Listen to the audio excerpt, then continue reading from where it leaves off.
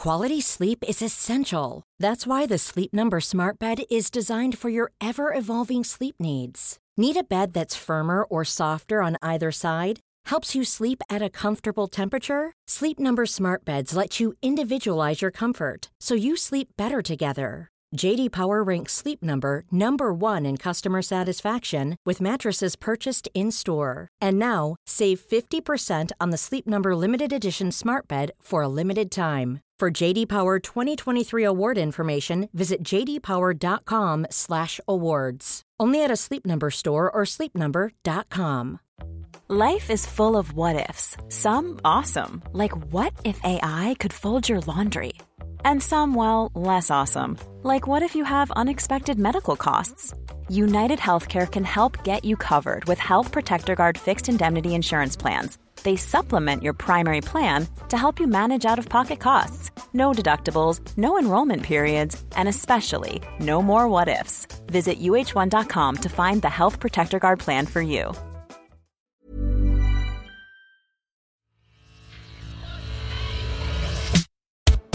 I'm Emily Tampkin in Washington, D.C. I'm Jeremy Cliff in Berlin. It's Friday, the 23rd of October. Welcome to World Review from the New Statesman. Thank you for joining us. Well, Emily is fresh from the thrilling experience of covering the final of the Trump-Biden TV debates. Emily, why don't you start by giving us just a quick overview of where things are with the US election campaign? Because I get the sense that for a lot of people, particularly outside the US, they're just starting to tune in to the fact that the US goes to the polls on November the 3rd. So give us a sort of general overview of what they need to know.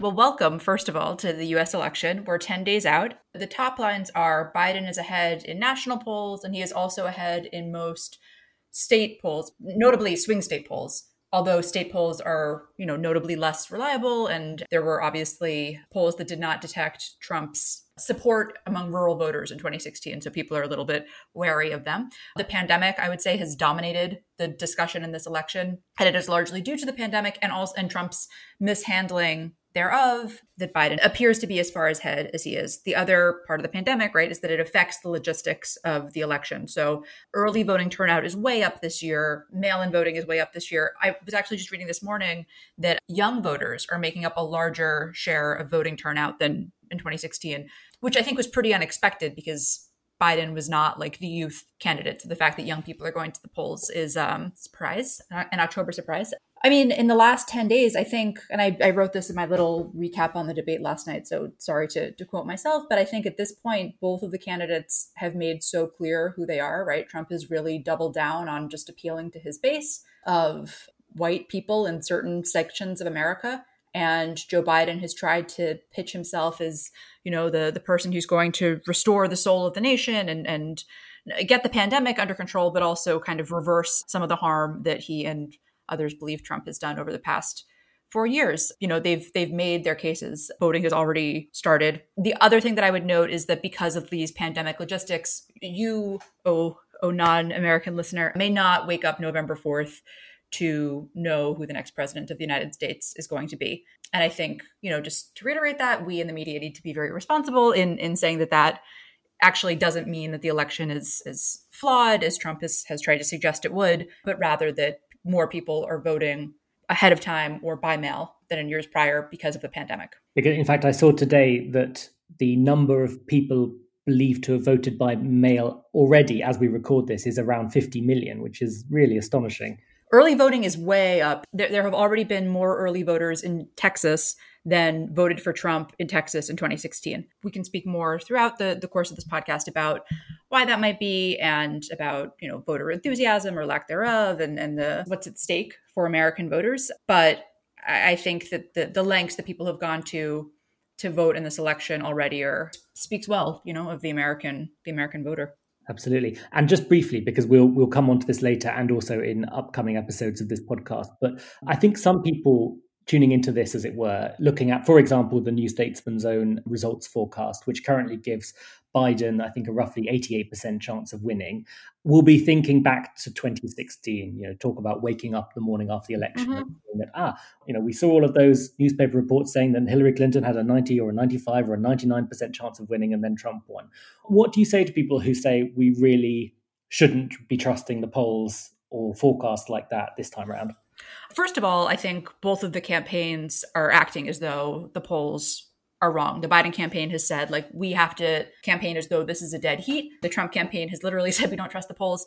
And I think, again, there are some states that have less reliable polling than others, although I think that the big hidden Trump vote of 2016, again, was this rural voter enthusiasm, and that should have been corrected for among the polls. But I wrote this is like, we're 5 minutes in and I've quoted myself twice, which is unfortunate. But my column this week, I wrote that question marks for me in this election come from what is different in 2020, right? Like, Trump is the president and is sowing doubt in the legitimacy of the election. That is new. That's not the same as Trump, the candidate, saying, oh, I'm not really sure, what'll happen if I lose. This is somebody who sits ahead of the executive branch saying, well, maybe the election is not legitimate. Also, this forgotten, the quote unquote forgotten man and woman who was the Trump voter of 2016, that voter has now been extensively profiled, right? And has been catered to with policy for the past 4 years. At least they haven't been catered to with policy, right? Like I would argue that a much smaller, wealthier segment of them has been catered to with policy, but they've kind of been centered in the American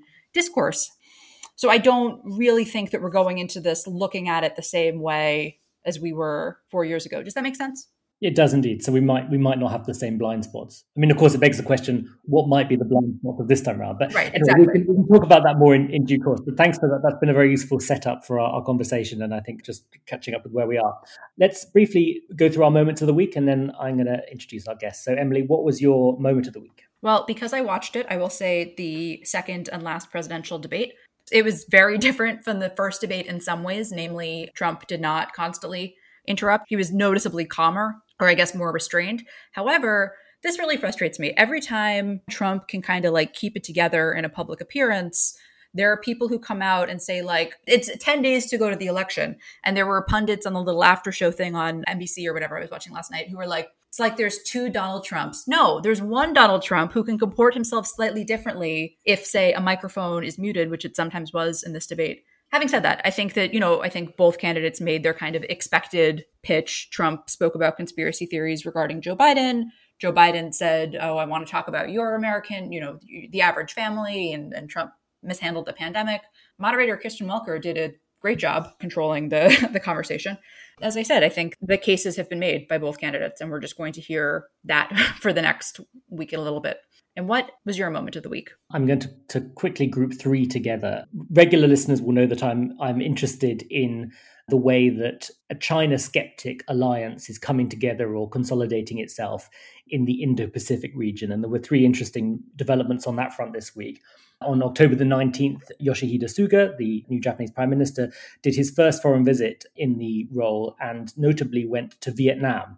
And in Hanoi, gave a speech in which he talked about Vietnam being a crucial partner to achieving Japan's vision of a free and open Indo-Pacific, as he put it, which is a sort of Japanese political term referring to counterbalancing China in the region.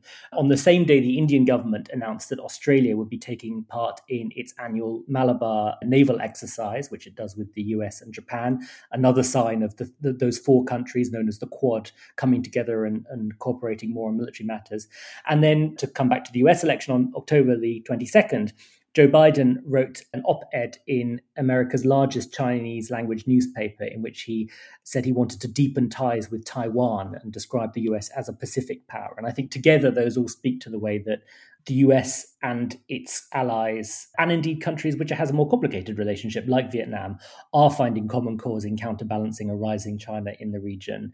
And that, if anything, Joe Biden as president would continue that development. And to briefly flag my column this week, it speaks to, I think, a point that perhaps isn't always appreciated overseas, which is that while a lot will change about the US's role in the world if Joe Biden wins, there will be notes of continuity. And I think the rising American interest in this kind of Indo-Pacific alliance will be one of them. So that's something to keep watching. So with that, I'm really, really happy to say that we're joined by two fellow members of the New Statesman Media Group family as our guests this week. Courtney Finger is the editor-in-chief of our new FDI publication, Investment Monitor, investmentmonitor.ai. If you want to check it out online, they have a brilliant new website. And they're looking at all aspects of investment, but also how that investment touches on other fields, including those that we discuss in this podcast. So I'm very pleased to have her with us today. Hello, Courtney. Hi there. Thanks for having me. And we're also joined by the editor-in-chief of another New Statesman Media Group publication, citymonitor.ai, which focuses on urbanism, urban issues, but again, a lot of issues that touch on other subjects that we often discuss on this podcast. So again, I'd really recommend you take a look at that website. It is a redevelopment of the New Statesman's previous City Metric website, which some listeners may have come across, but very exciting things happening there too. So very pleased to have Summer Mattis, editor of City Monitor, with us. Hi, Summer. Hi, Jeremy. Super glad to be here. So, Emily, why don't you kick us off with this? Because I think there's a lot to explore here, and I think it's a great opportunity to kind of go beyond the national level of politics or federal politics in the US to talk about both the local and the global dimension to this election campaign. Well, right. And, you know, on this podcast, when we speak about American politics, we really do sometimes we'll speak about states or like something's happening in Portland or Kenosha, but we don't really drill down into urban issues. So Summer, to start with you, I was going to ask you, what are the ways in which this election matters to cities? But, that is kind of an absurd question because it matters in so many different ways. But I guess instead I'll say, like, what are some of the themes that come up in covering America's cities or, that are missed in broader election coverage, including New Statesman's? Yeah, absolutely. There's a few dynamics to think about when you think about what's going on in America's cities in the context of this broader election campaign. So one is, it's been a very hard year. In U.S. cities, it's been particularly a big strain. So you have to go back to the spring and early summer to start to really understand how exhausted urban dwellers are in the U.S. We had weeks and months of, anti-racism protests in cities all over the country. And then that, quickly became a very hot campaign issue because you've got the president who's seeking re-election, fanning the flames of white supremacy, threatening to withhold federal funding from cities that don't get their protests under control. And in fact, even as you saw in the debate last night, Emily, describing the current state of U.S. cities in a completely inaccurate way. Last night, Trump mentioned that his view was that like New York City has been, abandoned and it's like a horrible wasteland, since the protests. And I can tell you, I'm in New York City right now. That's simply not true. You walk around New York City right now and there's plenty of people and people are trying to go about their business the best way they can, but it is not a ghost town. It is not in flames. And you've seen that same kind of rhetoric from the president for months now, where he's sort of trying to influence his base by describing completely made up situations in cities all over the U.S. As though they're all, just riddled with crime and in flames, just absolutely inaccurate descriptions that I think speak to his very common refrain around just trying to stoke fear with his kind of more rural base, because they don't necessarily, travel to those cities. And certainly not right now. Most people aren't traveling much at all. So he's putting those voters in a position of kind of taking his word for it that U.S. cities are a hellscape. And in fact, U.S. cities are not a hellscape. That's one dynamic, is that cities are being vilified in this election, just in general. But of course, the reason that's happening is because there is this kind of, we talk about a rural-urban divide in the U.S. The reality is that most major cities in the U.S. do lean very heavily to the left. We've sorted ourselves here in the United States into, kind of left-leaning urban enclaves that are, major cities in the U.S. are not going to be voting for the president, but they're located in states with vast rural areas where those parts of the country tend to lean far more to the right. So that dynamic is just the kind of key to understanding why, a sitting U.S. president would sort of denigrate all cities in this way and make his base afraid of us, afraid of cities, afraid of people of color and who live in those cities, or the specter of rising crime, when in fact the reality is violent crime, has never been lower in this country. It's been declining steadily for 30 years. That's really at play here. And then the third theme I would point to is the efforts on the part of the Republican Party to suppress the vote in urban areas. these are reliably Democratic constituencies. And you've seen over the last few weeks, certain cities in Texas and Georgia with, 10, 11 hour long lines to vote in the early voting period. There are clear efforts to try to make it as difficult as possible for people in more densely populated cities in the US to vote right now. So the lines seem pretty bright and clear. That's all playing into this rhetoric that you're seeing from the president.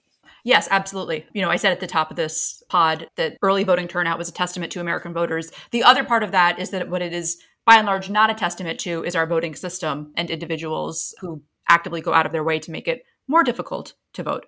But, you were speaking about the urban-rural divide, and the other place that I wanted to bring in was the suburbs, because Trump has spent so much time saying that he's saving the suburbs. He, is saying suburban women, I've saved your neighborhoods. My take on this is that it speaks to like this 1950s idea of the suburbs that's actually not grounded in what the suburbs are today, which is actually poorer and more diverse than people think, which is not to say like actually the suburbs are this like progressive paradise, but that their challenges are separate from the vision that Trump is outlining. But I wanted to get your thoughts on it too. Right. So that's obviously been a big part of the conversation as well. You're absolutely right, Emily. Trump's notion of what the suburbs look like is clearly out of date. That's not to suggest that U.S. suburbs are all, harmoniously integrated, but they are vastly more diverse than they used to be.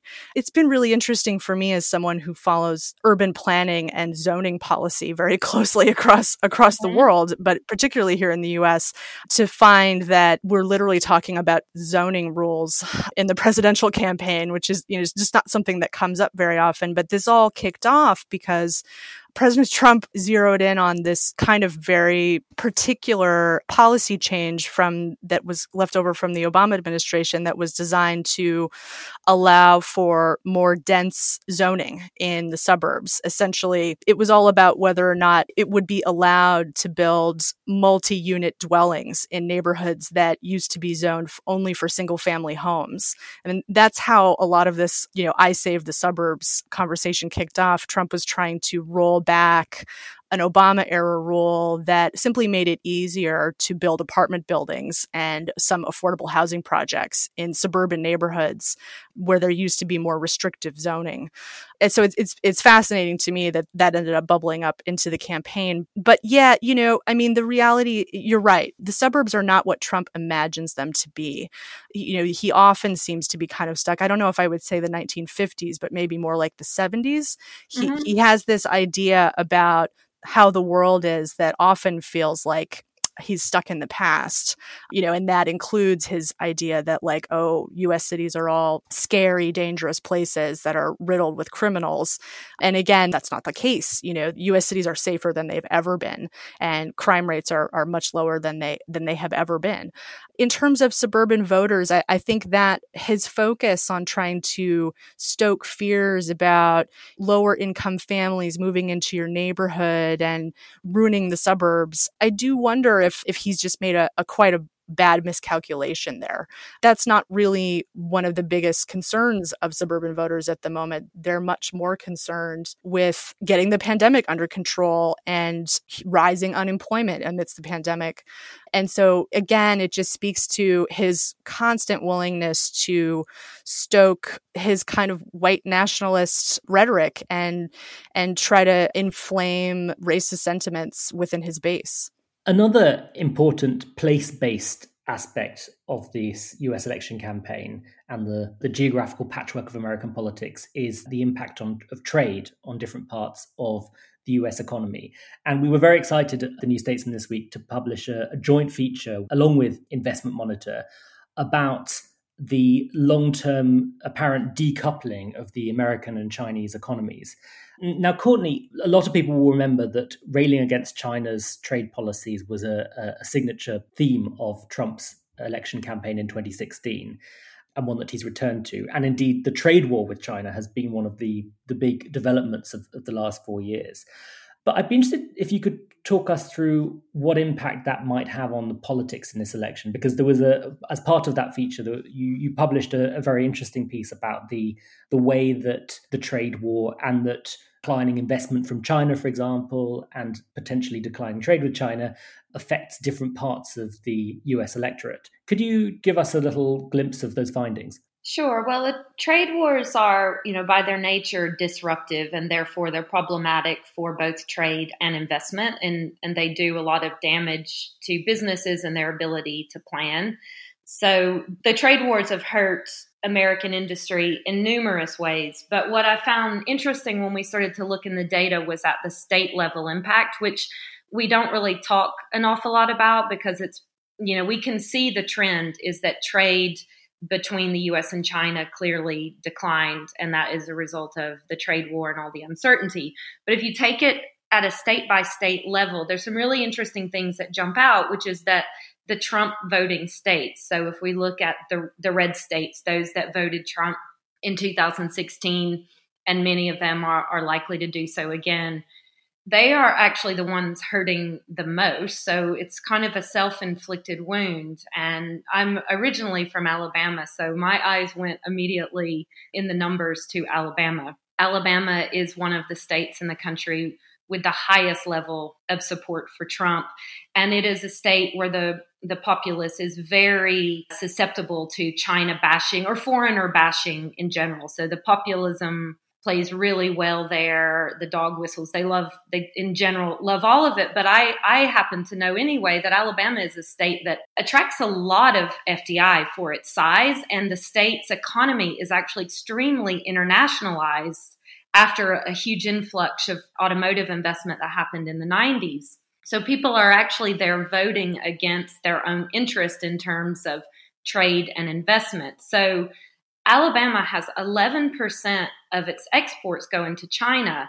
And if we look at how much foreign investment Alabama has received from China versus how much it has sent overseas, there's a gap of $520 million, meaning Alabama has a surplus of $520 million with China. But if you were to go there and talk to the average person on the street, they'll tell you, we've been ripped off by China, and really Trump needs to show China a lesson. So I use that just as one example of this dichotomy. And I think the reason for it is that I may spend my time obsessed on a daily basis with foreign direct investment and looking at the figures, but your average person clearly doesn't. And FDI is something that impacts people's lives in an extremely direct way, because we're actually talking about job creation, job losses, but it's not front of mind for your average voter. And often they are talking about FDI without realizing it, but they almost always have things backwards in terms of where their bread is buttered.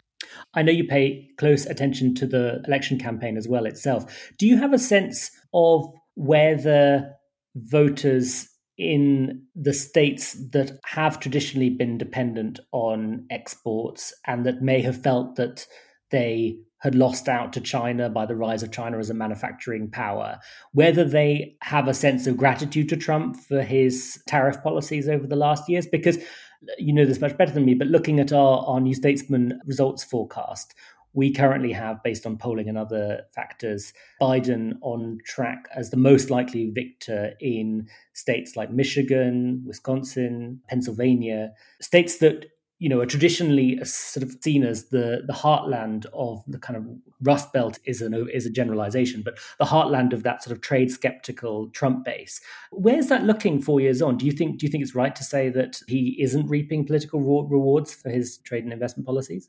Bizarrely, I think he potentially is, because people aren't really connecting the dots. So in places where people are hurting economically, so if we think of your typical Rust Belt town where they are hurting economically and it's very easy to blame, jobs went overseas, the factory closed.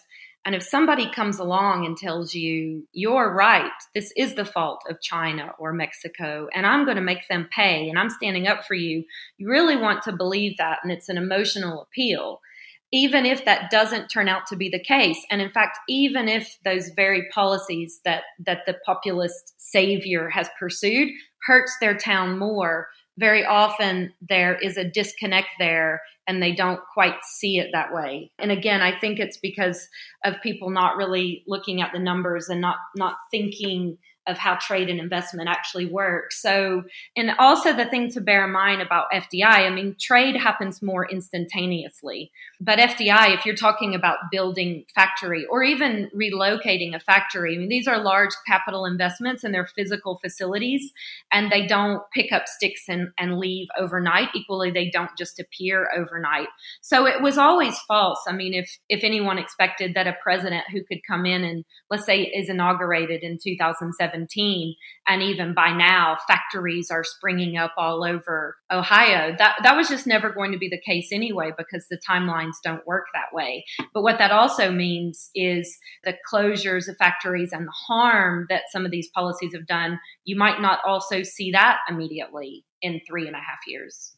Interesting. Again, to go back to 2016, the narrative certainly seen from overseas was that you had Trump's America and you had Clinton's America. And Clinton's America was the America of the cities, the America that had benefited from globalization, from the integration of trade, flows of investment and so forth, that was confident about many aspects of the modern world. And then you had Trump's America, which was everything else, which was rural, which was post-industrial, which was skeptical about trade and all of these things. And sometimes in the US and frankly in some of the coverage of comparable phenomena like the Brexit vote in the UK, I think the characterization was a bit binary and a bit oversimplified. You know, you had either coffee drinking, metropolitan, liberal, globalized elites, you know, living in the app economy, and resentful former steelworkers who hate foreigners. And I tended to get the impression that was an oversimplification. So I'd like your views on, first of all, the truth or not of that in 2016, but also where that cultural divide, to the extent that we can talk of one, along economic and geographical lines within the US stands now 4 years into the Trump presidency. Courtney, do you want to start us off? And then I'd love to hear from Summer and Emily as well. Yes, well, I believe the divide is actually more cultural than truly economic. And I'm going to pick on my sweet home Alabama again, because it typifies so much of what we're talking about here. Because of the huge influx of foreign investment that happened in Alabama since the 90s, a lot of people there, I would say almost most people there, work for a foreign company. And therefore, they are arguably just as globalized and internationalized as other states on the coast or cities that they think of as being international. And despite that, this term globalist is a slur.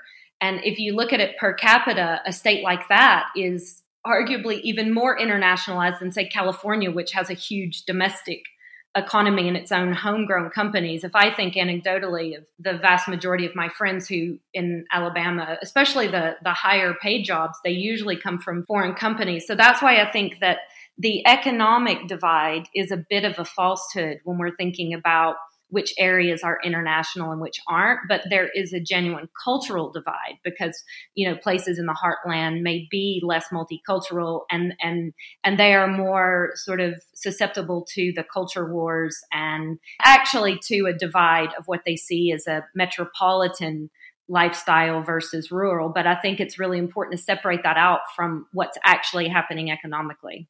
And on that point about the metropolitan divide, what's your take on that, Summer? I agree with Courtney in part. I think there is an economic layer to it, but I absolutely agree that it's largely cultural. You know, I can point to some reporting we've done on City Monitor in the last few weeks that touches on some of this. So we've been looking at Wisconsin, which was obviously so pivotal in 2016 and the national election. And there were a lot of stories coming out from 2016 in that state about this kind of rural resentment of, you know, as Courtney put it, kind of metropolitan elites.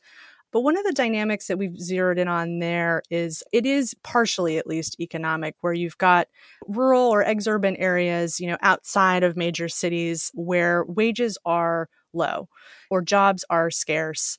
And in those cases, you may even have people in those communities who have public sector jobs that pay a bit better.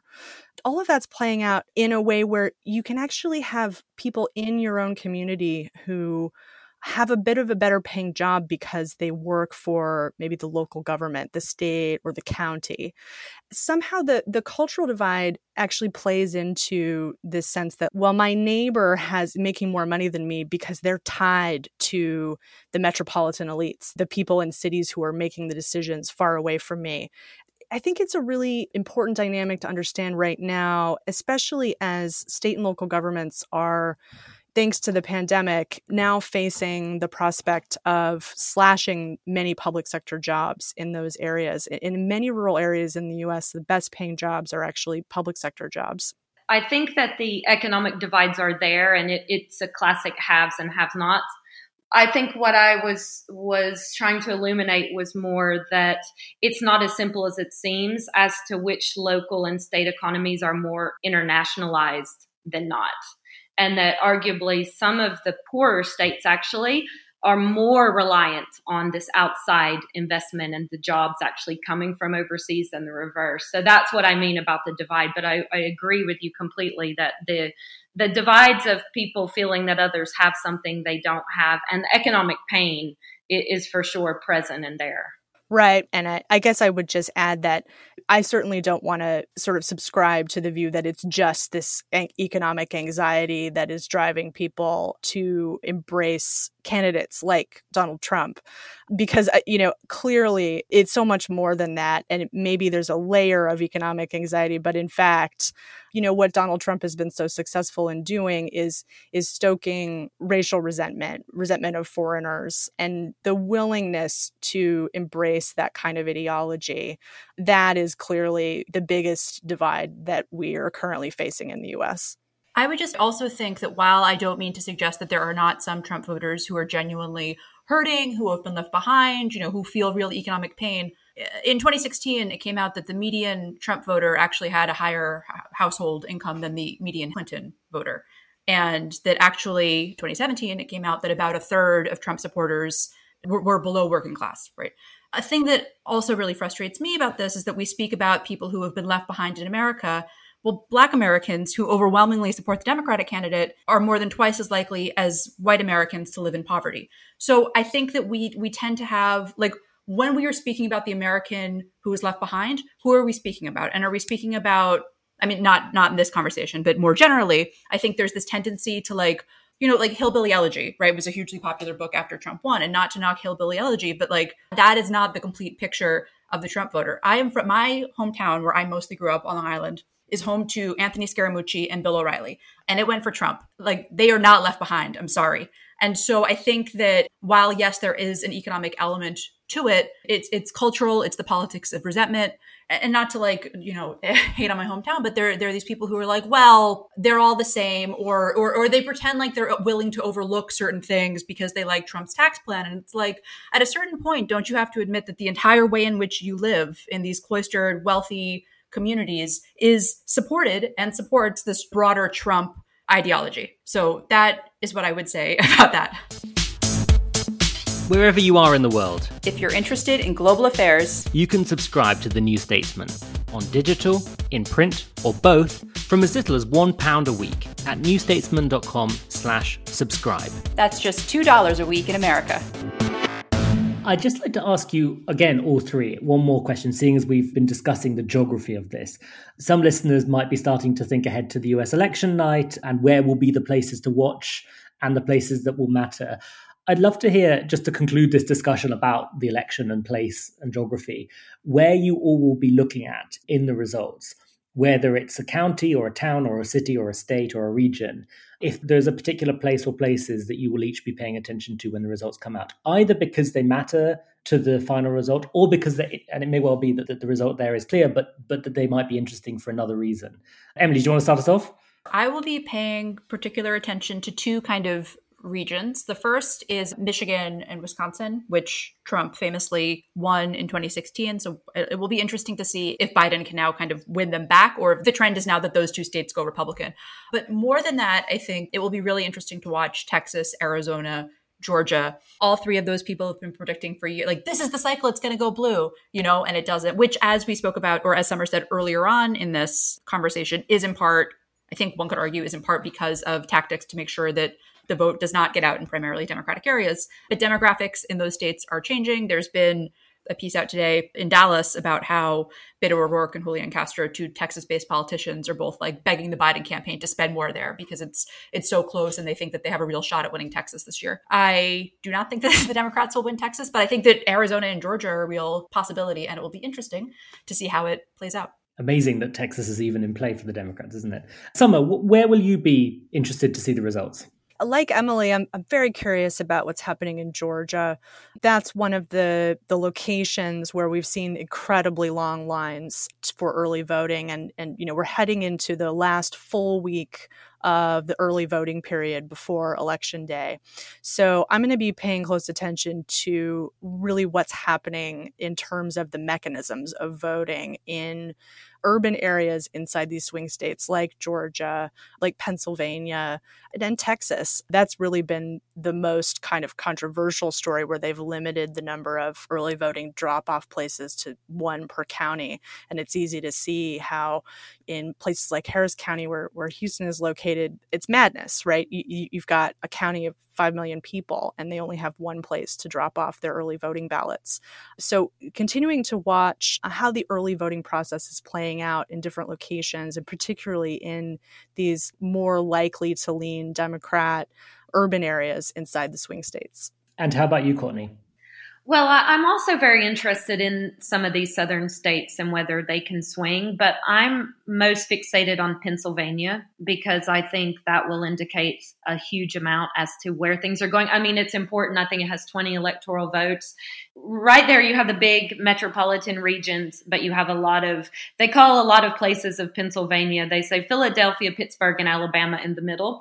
So you have really all of it happening there, and it will be a battle for Trump won before by just running up the vote massively in the rural counties of Pennsylvania. So I'll be watching to see if he can do that again and whether that can be offset by large Democratic votes in the cities. I just want to quickly plug that if you, listener, have heard this and are like, wow, I wish I could learn more about these states, I have great news. Next week in our Swing State Stories series, I will have a piece out on Georgia and what's at stake there. And Jake Blumgart, who works with Summer at City Monitor and with us more broadly at the New Statesman Media Group, will have a piece on Pennsylvania. So do check it out next week. And you can also follow all of our US election coverage in the final run up to Election Day at our hub, newstatesman.com/US-election-2020. And I'd also like to quickly also plug the feature on the decoupling of the US and Chinese economies that we touched on in that conversation. You can read all of the pieces from the New Statesman, from Investment Monitor, and from our colleagues at Technology Monitor via the link newstatesman.com/decoupling. So do check that out. Very big, important mega story behind this election and backdrop to a lot of what's going on. So with that, it's time for a section that we like to call You Ask Us. This question comes to us from Nick in London. Our producer, Nick Hilton, has promised that it's not him. So Nick in London, thank you. The Republican Party are desperate to stifle the postal vote in the upcoming presidential election, e.g. Texas. But how can they be so sure that this will not hit their vote as well, and potentially an even greater number? With older voters, a key target group for Trump, likely to stay away from in-person voting due to the pandemic, it seems to be a high-risk strategy. Nick from London, this is a great question. I have thoughts, but I'm going to turn it over to our guests first. Summer, do you want to take the first attempt? Yeah, it's a very astute question from Nick. I think Nick's really right to ask it. It may very well be just a massive miscalculation on Trump's part and on the Republican Party's part. We're seeing huge early voting turnout in part, we think, because people are so worried about the reliability of the U.S. Postal Service right now, which is a wild situation to be in for Americans. So people who are determined to have their vote count this year are really going the extra mile to show up to an early voting polling site or find out where they can drop off their absentee ballots in person to take some of that risk out of the calculation of getting their votes counted. But yeah, absolutely, it very well could backfire on the GOP in a spectacular way. And that's something I think we'll all be paying attention to. Courtney? I believe it could be a bit of an own goal. And we even heard in Florida, some of the state officials asking Trump, a few months ago to stop telling people not to do postal ballots because they were worried about how it would impact Republican votes there. And then that's why, of course, he turned around and said, oh, no, voting by mail is bad everywhere except Florida. Right. Specifically in Florida, it's safe and legit. Right. But I think that the reason, too, why Trump does this anyway is that the whole purpose is just to sow doubt about an election anyway. And so to set the scene to be able to claim fraud, because they knew all along there would be more postal ballots than in a normal year. So in case you lose and the numbers aren't looking your way, you need to already sort of lay the groundwork to say, well, that's an illegitimate way to vote anyway. Yeah, I agree with all of that. I think the three things I would say are, first, that when I wrote the swing state story on Florida, I had a Floridian pollster tell me that he thought Trump was going to lose the state because he had discouraged mail-in voting and his older supporters in Florida were not going to go to the polls and risk their lives, especially if the infection rate is very high in Florida on election day. I mean, to Nick and London's point, yes, it's a high risk strategy. I think the reason that they did it anyway is twofold. One, if you look at the percentage of people in states that share the registration of the voters who have gone to early voting, it's something like 52% are registered Democrats and 20-something% are registered Republicans. And also, many more Democrats said, yes, I'm going to vote by mail this year than Republicans. So the hope is both that you can suppress the Democratic vote and your voters will come out on election day for what Trump has hailed as or predicted to be a red wave. And the second thing is exactly as Courtney said, it's a very cynical game. It's not even about getting your guys to the polls or trying to win. It's about trying to render the election to elect the president of the country that you're currently governing illegitimate, which is uncharted and fascinating territory. Yeah, it's probably worth adding here, Emily, too. We just set a new record for daily infections of COVID-19 yesterday. The numbers came out this morning. So we are, in fact, racing toward an election day where the infection rates are quite high across the entire country. This particular strategy on Trump's part, I think we're going to have to see, but we may, in fact, see people hesitant to go to in-person voting on election day due to these high infection rates. How that's going to affect the turnout is going to be a big story. Yeah, the gamble that enough people who support you are going to either ignore reality or accept reality and risk their lives so that you can win on election day, that's a big gamble. So relatedly, talking of the crucial coming days, for our final segment, I'd like to hear from you all what you're looking forward to in the next week, or what event you'll be paying particular attention to. Courtney, do you want to start us off? Well, I have to say I will be mostly watching the polls in some of these swing states. So I will be keeping a close eye on your election tracker on New Statesman. Very wise decision. That's probably the most important thing right now because of the importance of the election and as we go into the final stretch. So that's where my eyes are pretty much constantly there. And how about you, Summer? Yeah, similarly, I mean, I think we're all still thinking about 2016 and the extent to which there was a sense that, some of the polling in key states felt like it wasn't accurate because people weren't willing to even maybe potentially even say that they plan to vote for Trump. These polls can shift. And as we're getting closer to Election Day, I think keeping a close eye on what people are willing to tell pollsters is certainly going to be interesting to me. And Emily, what will you be watching out for? I will also be watching the U.S. election, but because I know that we have been U.S. election heavy on this pod, and I know that election coverage starts so early here, last winter before I joined the New Statesman, I was trying to pitch a piece to a different publication, and they were like, sorry, we're only doing the presidential election, which was still 11 months away. So I get that other areas of the world in the U.S. maybe go undercovered or under-discussed. And so for my thing that I will be watching next week, I did want to mention these protests in Nigeria. People are protesting against police brutality in Nigeria, and those protests have turned violent because authorities have started shooting. So that is something that I will be watching closely over the next week and weeks. And Jeremy, what will you be keeping an eye on? Well, to take us very far away from the US election, I will be watching the NASA announcement on Monday of what they call exciting news about the moon. And it's not every week you get exciting news about the moon, so I'll be watching that. And there's some suggestion that partly because one of the people who's listed as giving the announcement is an expert on the search for water on the moon, that it might be something to do with the detection of water there. So not really, well, it's a bit beyond the world. We'll call it World's Review for this purpose, but I'm excited to see what they have to say. You'll be watching Moon News, or as I like to call it, Moose. I'll be keeping my eye on the moose. Thank you Emma, for that coinage. So with no further ado, I would like to say a big thank you to Courtney Finger. Thanks, Courtney. Thanks very much. And to Summer Mattis. Thank you, Summer. Thanks, Jeremy. Thanks, Emily. And a reminder that Courtney is editor of Investment Monitor, a new publication from the New Statesman Media Group, investmentmonitor.ai.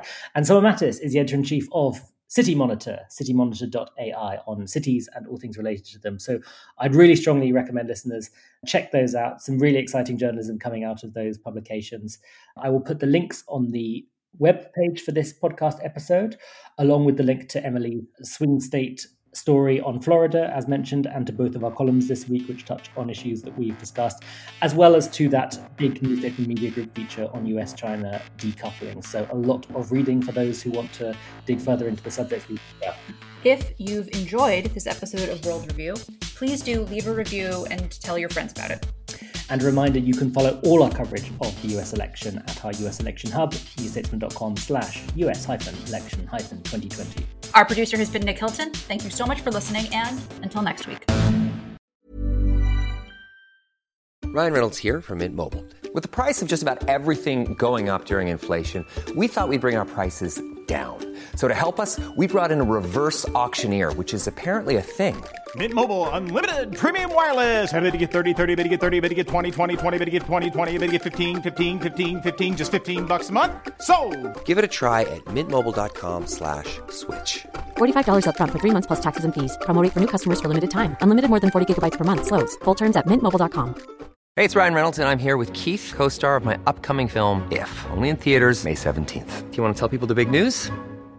All right, I'll do it. Sign up now and you'll get unlimited for $15 a month and 6 months of Paramount Plus Essential Plan on us. mintmobile.com/switch. Upfront payment of $45 equivalent to $15 per month. Unlimited over 40 gigabytes per month. Face lower speeds. Videos at 480p. Active Mint customers by 531.24 get 6 months of Paramount Plus Essential Plan. Auto renews after 6 months. Offer ends May 31st, 2024. Separate Paramount Plus registration required. Terms and conditions apply if rated PG. This is Paige, the co-host of Giggly Squad, and I want to tell you about a company that I've been loving, Olive & June. Olive & June gives you everything that you need for a salon-quality manicure in one box. And if you break it down, it really comes out to $2 a manicure, which is absolutely insane. It's also so easy to get salon-worthy nails at home with Olive & June. The difference between how your nails used to look when you did them yourself and now with the Mani system is a complete game changer. The best thing about Olive & June, too, is it's a quick dry. Dries in about 1 minute, lasts for 5 days, and full coverage in up to 1 to 2 coats. Visit oliveandjune.com/perfectmani20 for 20% off your first system.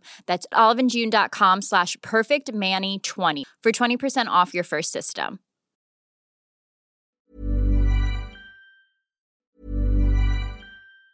Hey, it's Danny Pellegrino from Everything Iconic. Ready to upgrade your style game without blowing your budget? Check out Quince. They've got all the good stuff, shirts and polos, activewear, and fine leather goods, all at 50 to 80% less than other high-end brands. And the best part? They're all about safe, ethical, and responsible manufacturing. Get that luxury vibe without the luxury price tag. Hit up quince.com/upgrade for free shipping and 365-day returns on your next order. That's quince.com/upgrade. Hi, I'm Daniel, founder of Pretty Litter. Did you know cats tend to hide symptoms of sickness and pain? I learned this the hard way after losing my cat, Gingy. So I created Pretty Litter, a health monitoring litter that helps detect early signs of illness by changing colors, saving you money and potentially your cat's life. Pretty Litter is veterinarian developed, and it's the easiest way to keep tabs on your fur baby's health right at home. Go to prettylitter.com and use code ACAST for 20% off your first order and a free cat toy. Terms and conditions apply. See site for details.